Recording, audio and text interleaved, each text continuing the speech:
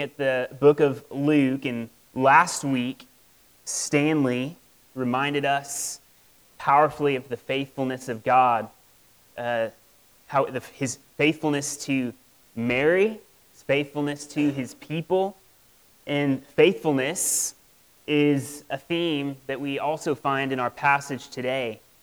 In verse 54, Jessica Cannell read this verse earlier, and in verse 54 it says, "And he," speaking of God, "has helped his servant Israel in remembrance of his mercy, as he spoke to our fathers, to Abraham, and to his offspring forever." And we give thanks to God that he is a God who does not forget. He's a God who delights in making promises, and he's a God who delights in keeping those promises. Our God is a God who never changes, so his word never changes. The word that we sung earlier was immutable. We have a God who's immutable. He never changes. His plans never change. His purposes, his promise, they never change. And so we delight in that this morning, and we cling to that. And so when we experience and see the faithfulness of God to fulfill his promises, what should our response be? And that's what our passage, I believe, is about today. And so if you have your Bibles, why don't you go ahead and turn to Luke chapter 1. We're going to begin in verse 39. And if you don't have your Bibles, the words, as always, are going to be behind me on the screen. Verse 39, Luke writes, "In those days Mary arose and went with haste into the hill country to a town in Judah. And she entered the house of Zechariah and greeted Elizabeth. And when Elizabeth heard the greeting of Mary, the baby leaped in her womb. And Elizabeth was filled with the Holy Spirit. And she exclaimed with a loud cry, 'Blessed are you among women, and blessed is the fruit of your womb. And why is this granted to me, that the mother of my Lord should come to me? For behold, when the sound of your greeting came to my ears, the baby in my womb leaped for joy. And blessed is she who believed that there would be a fulfillment of what was spoken to her from the Lord.' And Mary said, 'My soul magnifies the Lord, and my spirit rejoices in God my Savior, for he has looked on the humble estate of his servant. For behold, from now on all generations will call me blessed. For he who is mighty has done great things for me, and holy is his name. And his mercy is for those who fear him from generation to generation. He has shown strength with his arm.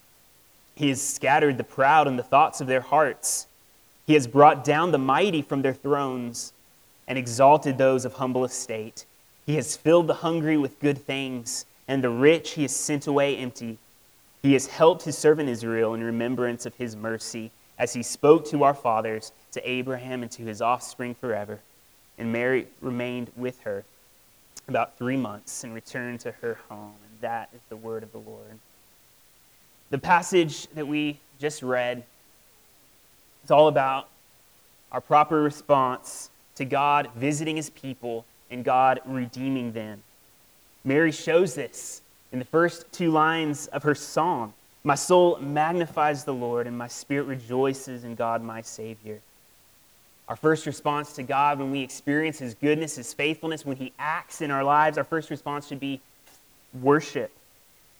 The word Mary uses here is magnify, from the Greek word that means to make great. And it's even helpful to look at what that word means in our English language. Right? We can use the word magnify in really 2 different ways. One is like how we use a telescope.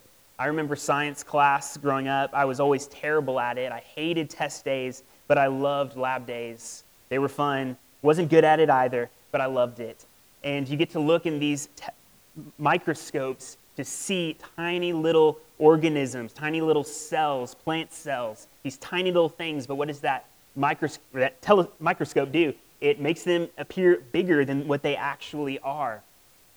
And what Mary is saying here when she's magnifying God, I don't believe that she's saying she wants to make God appear bigger than what he actually is. Right? You can't do that. Our God is infinite. He's bigger than what we could ever imagine or think.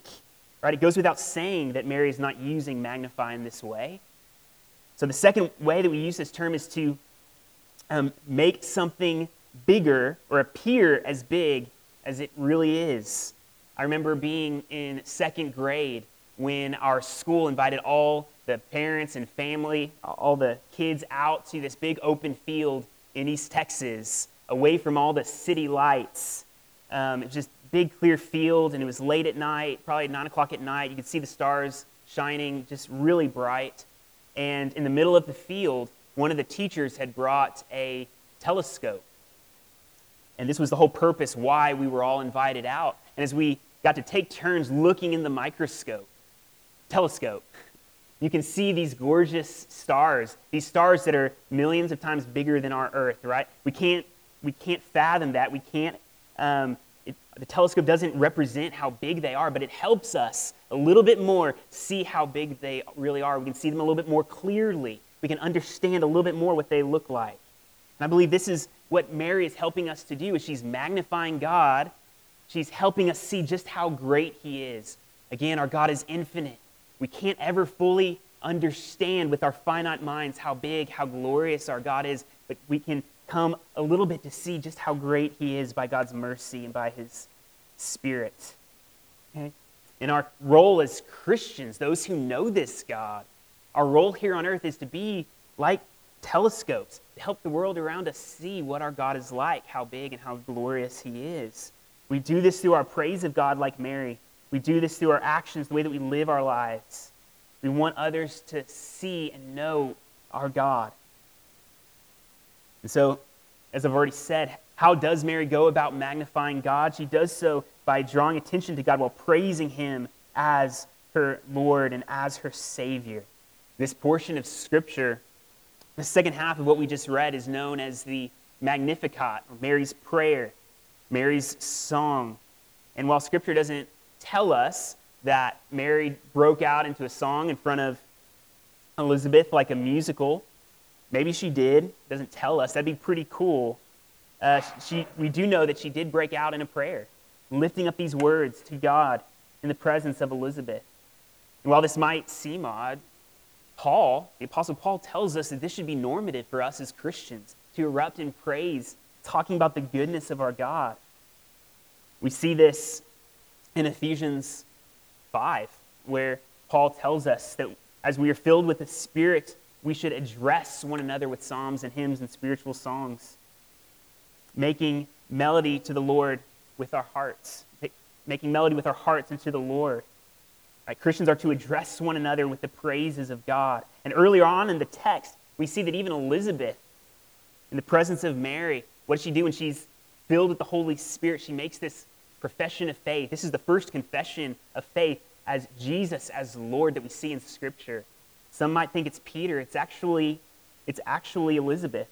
In verse 42, she says, "Blessed are you among women, and blessed is the fruit of your womb. And why is this granted to me, that the mother of my Lord should come to me?" The mother of my Lord. She makes this incredible confession of faith that Jesus is Lord, and that should be our confession of faith as well, as we seek to magnify God. But she does so by being filled with the Spirit, the Bible says. Now, first off, when we know that all born-again Christians are given the Holy Spirit. We see this in Romans 8. We see it in Galatians 4. They speak of how the Holy Spirit is sent into our hearts to allow us to cry out to God as Abba, Father. Right? He's our Father. God's Holy Spirit testifies to that in our hearts. If you're a Christian this morning, you have the Holy Spirit dwelling in you. So what does Paul mean then when he tells us to be filled with the Spirit? I believe it's often being filled with the Holy Spirit is equated with some of the more miraculous gifts, like speaking in tongues. You might have heard a church describe itself as Spirit-filled. There are accounts in Acts of people who were filled with the Holy Spirit and they began speaking in tongues, also translated as human languages. They began proclaiming the mighty works of God, it says in Acts 2, and other people around them began hearing in their own language the gospel. That's miraculous, right? But there are other times in Scripture, and the emphasis here, when we are filled with the Holy Spirit, it is evident in the way that we live our lives for God. It's evident in our praise. It's evident in our worship. Just like we just saw in Ephesians 5, being filled with the Holy Spirit leads to worship. And then if we back up a little bit in verse 5, right before it tells us to be filled with the Holy Spirit, Paul says in verse 18, "Do not get drunk with wine, for that is debauchery, but to be filled with the Spirit." When you are drunk with wine, you're under the influence of alcohol. You don't have the same control over your mental or physical faculties. You're under the influence of something else. I believe this gives us insight on what it means to be filled with the Holy Spirit. And Paul is telling us to come under the Spirit's influence. In Galatians 5, it says to keep in step with the Spirit, or to yield to the Spirit. We're to submit to his influence, and we're to submit to God's revealed will for us in Scripture. And it's God's will for us that we would be a God-magnifying people. Magnifying God, too, and don't miss this, magnifying God is a very supernatural thing. It's not our natural response to begin worshiping God. Why is that? Because we're sinners. We're broken people. We are. We don't recognize God as good in our sinfulness originally. We need the Holy Spirit to come and do this in us.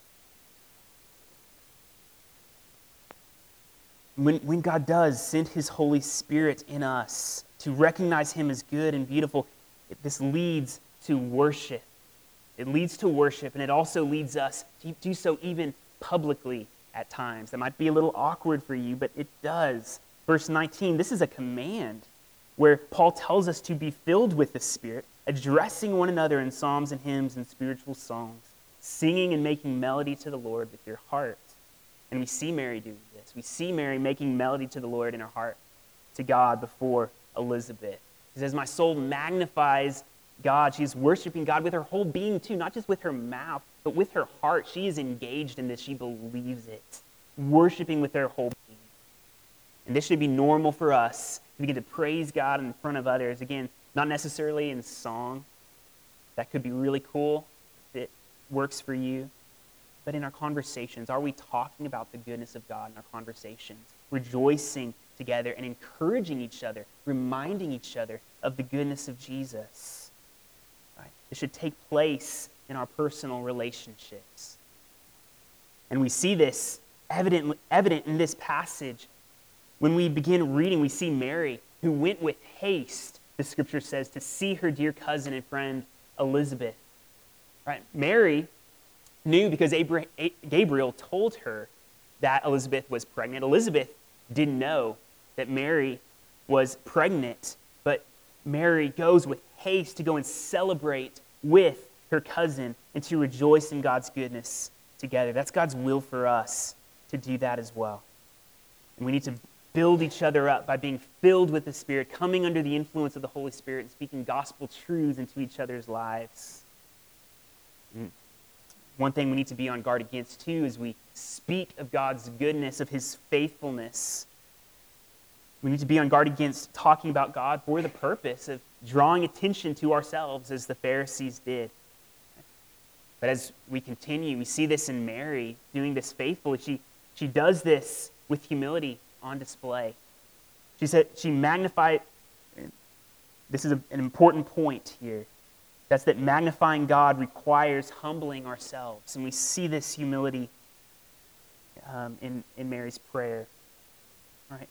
She recognizes what God has done for her. And she's not, in this prayer, she's not saying that she has any special privilege that would lead us to believe we should pray to her and ask her to help us merit more of God's favor. Well, some might believe that. Scripture doesn't tell us that, and it's contrary to the way that we relate to God. It's contrary to the gospel to see Mary that way. Mary's not divine. She's an ordinary person like you and me. That God chose her, though, to be the mother of Jesus, which is why she's considered blessed and will be called blessed throughout all generations. But again, she's not worthy of our praises, nor is she saying she is. She's not sinless. Only Jesus is sinless. Mary's not our mediator. She cannot save or hear our prayers. She herself knew that salvation only came through faith in Jesus. And like Elizabeth, she makes the same confession. She says, my spirit rejoices in God, my Savior. She magnifies God by showing his goodness and that he did not have to save his people. Did you know that? God would have been just if he didn't save us. That's something difficult to wrap our minds around. God still could have been good and not save us because of our sinfulness. Right? We don't deserve this. It's mercy that God entered into creation and chose to save us.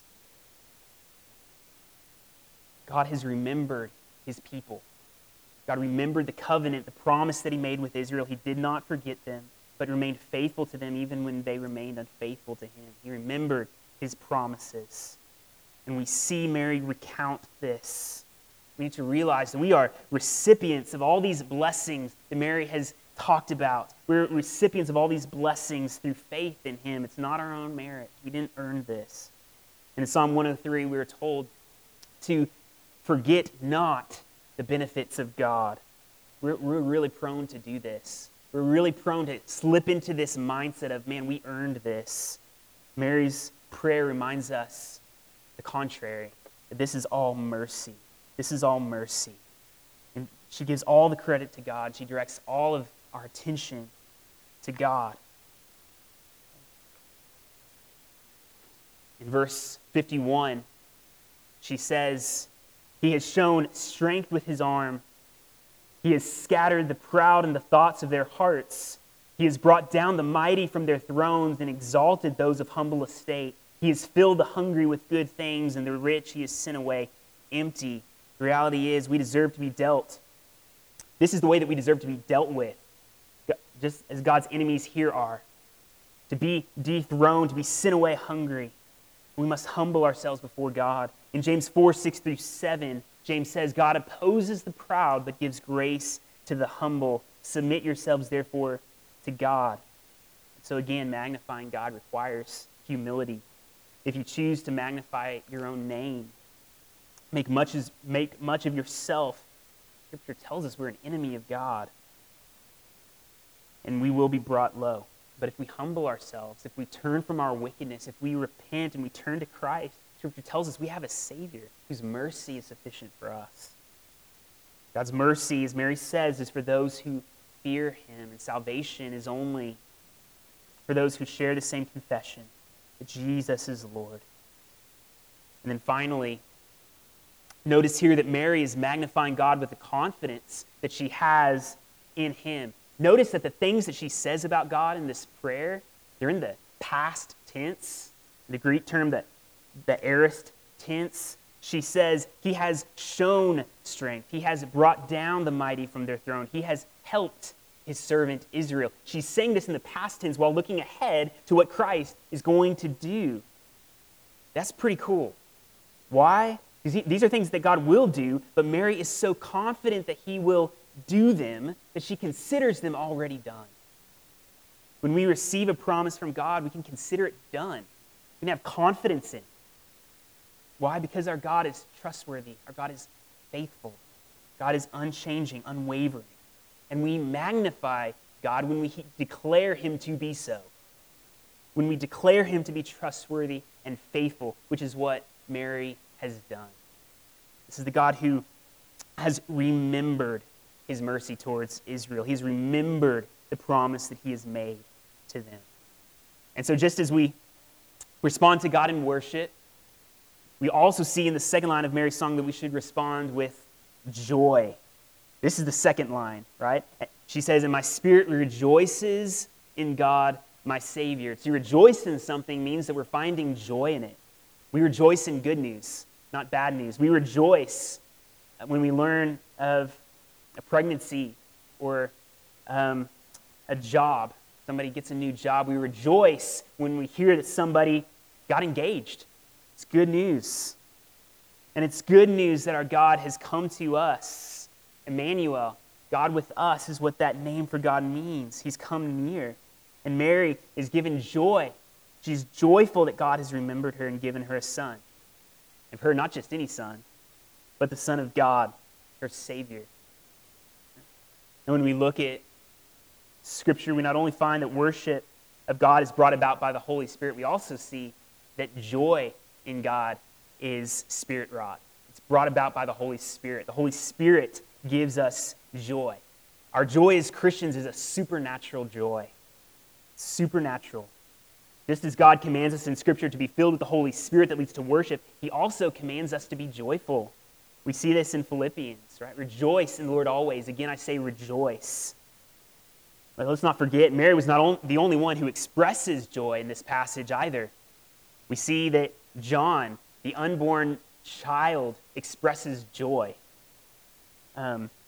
Going back to the passage that Shannon preached 2 weeks ago, in Luke 1, verse 15, it says, in the prophecy of John, Gabriel says, "For he will be great before the Lord, and he must not drink wine or strong drink, and he will be filled with the Holy Spirit, even from his mother's womb." Many scholars have taken this to mean that John was unlike any other person, in that it appears he was given the Holy Spirit before he was even born. It appears he already had a regenerate heart, given new life.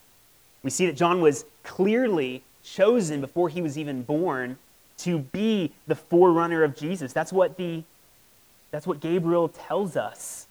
When we think about John being filled with the Holy Spirit, I want us to not get confused about the difference between this and Jesus being born sinless. John, although it appears he was given the Holy Spirit prior to birth, that doesn't mean he wasn't sinless. When we receive the Holy Spirit, that's true of all of us as Christians. Does that mean we don't sin?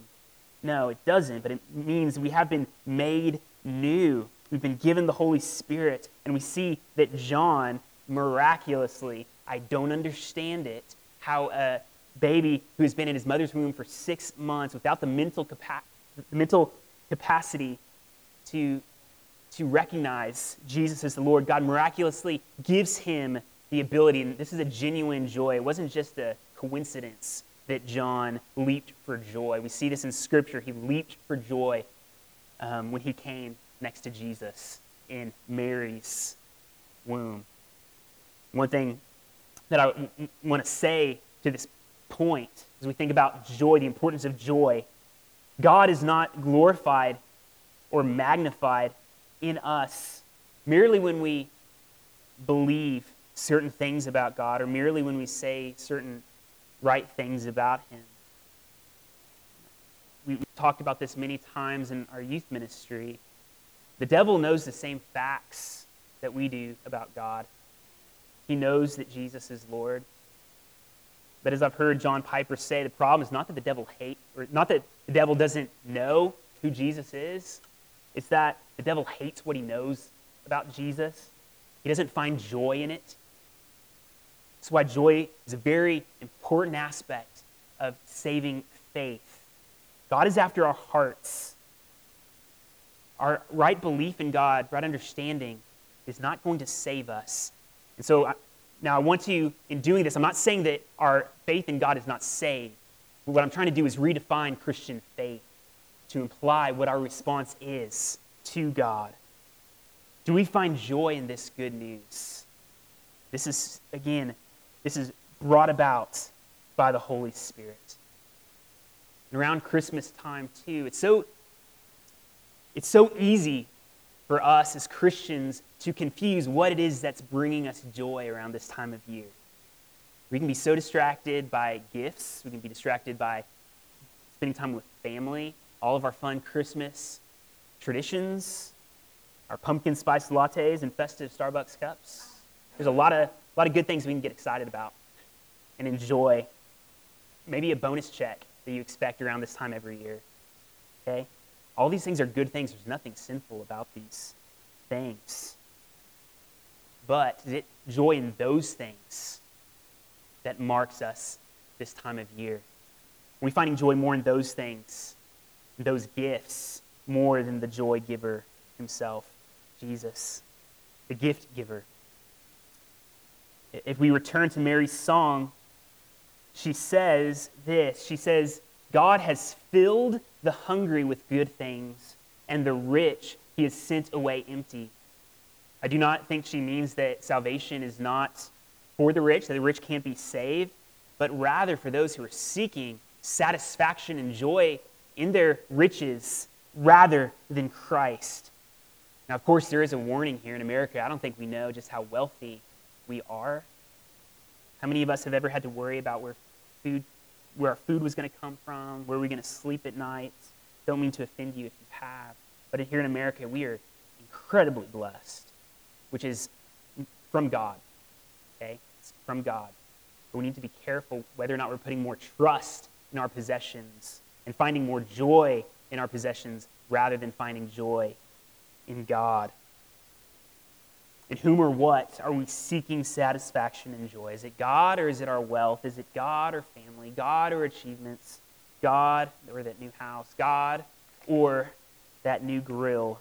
None of these things are bad, but they can do nothing for us in light of eternity. We can't take them with us. And two, they can't even give us satisfaction here on earth. Okay? The only thing that can give us true joy is God. And if we are finding our joy, if we are pursuing joy in anything other than God, God is going to send us away empty. So I believe Mary is saying here, God's going to send us away empty. But if we're seeking joy in God, God will fill our hungry hearts. This is Mary's experience. In response to what God has done for her, what he's doing in her life, what he's promised he will do in her life, Mary magnifies God. And she's helping us see how great he is and the great things he's able to do. And she does this by offering up joyfully praise. Joyful praise. Which leads me to the next point. When we have joy in God, there will always be evidence of it. John, who was filled with the Holy Spirit, leaped for joy. Again, miraculously. I don't know the last time you leaped for joy was. I don't typically leap for joy. Sometimes when the Packers win a close game, maybe I will leap for joy. I broke my glasses doing that 2 years ago. But that's not my typical response when something good happens in my life. We all have different ways of expressing joy. And there should be evidence in our lives of this joy. Okay? And as Christians, we should always have evidence of joy in our lives. And chances are, if I asked you to think of who the most godly person in your life is, or maybe several of the most godly people in your lives, one of the characteristics of their lives that you admire so much is the joy that they have in seemingly every circumstance, even the most trying of circumstances, seemingly impossible circumstances, right? Impossible to us as humans because this is a supernatural joy. It's given to us by the Holy Spirit. But these people that we admire, their faith is very real. We admire the joy that they have as they walk through cancer, as they walk through the loss of a loved one, as they walk through the loss of a relationship, whatever that might be. And finally, to that point, we magnify God when we communicate to the world around us that it is He who gives us the joy. There's some people who, they look really joyful. We might characterize them as joyful people, but they're never talking to us about God. This is the difference between a very real, supernatural joy and the joy that we see should be characteristic of the Christian. Mary's not just talking about how happy she is. She is being very specific about who it is that's giving her joy, and it is God. We magnify God when we let the world know that He is the joy giver. This is why it's so powerful when we see someone suffering in the hospital praising God. It testifies to the goodness of Jesus, the goodness of God. And so as we wrap up today, there are two questions that I want to leave you with, and they're probably pretty obvious by now. The first one is, are you magnifying God? Are you seeking to make much of yourself or much of God? Much of yourself at work, church, your neighborhood, etc., or are you seeking with your life to make much of God? We were created to magnify this God and make much of them. And remember, this requires humility. As John the Baptist later on in his ministry says, He must increase, but I must decrease. And how will this be evident, that we are living lives seeking to make God known, to appear great, known as great, our mouths will be filled with God's praises. As we are filled with God's Holy Spirit, as we address one another with psalms, hymns, and spiritual songs, as we speak of God's goodness, making melody to the Lord in our hearts, we will also bear the fruit of the Spirit and walk in obedience to God, thereby showing what God is like. We don't just make God known with our words, but also just the way that we live. Does the way that we live reflect what God is like? Or is it hindering other people from knowing what God is like? Are our lives marked with mercy? Are we known as gracious people, as kind people, as patient people? Or are we communicating something else about who God is? So when we do that, we're not making God known as great. We're sending a different message. Okay? We need to be magnifying God. So are you doing that with your life? Secondly, are you finding your joy in God? Or are you settling for and seeking lesser joys in the things of this world? Have you become intoxicated by the things of this world? Or are you coming under the influence of the Holy Spirit? We need to ask God to fill us with His Spirit just as He filled Elizabeth, just as He filled John, just as He filled Mary. Now let me add this. It's not my intention to sound callous to those who might be walking through a difficult season like we all will in life. Christmas can be really difficult. For some of us, this time of year, as soon as Thanksgiving is done, we're watching Elf, we're playing the Christmas music, and it's a really fun 30 days. But for some people, Christmas can be a really hard time because of loss, because Christmas time around the dinner table is going to look different, because of different ways we can suffer. It's hard for some people, and so I don't want to offend anybody by saying just be joyful. I want to do so by reminding us, encouraging you, reminding you of the hope that we do have in God. Just like Mary, when Mary received this promise from God,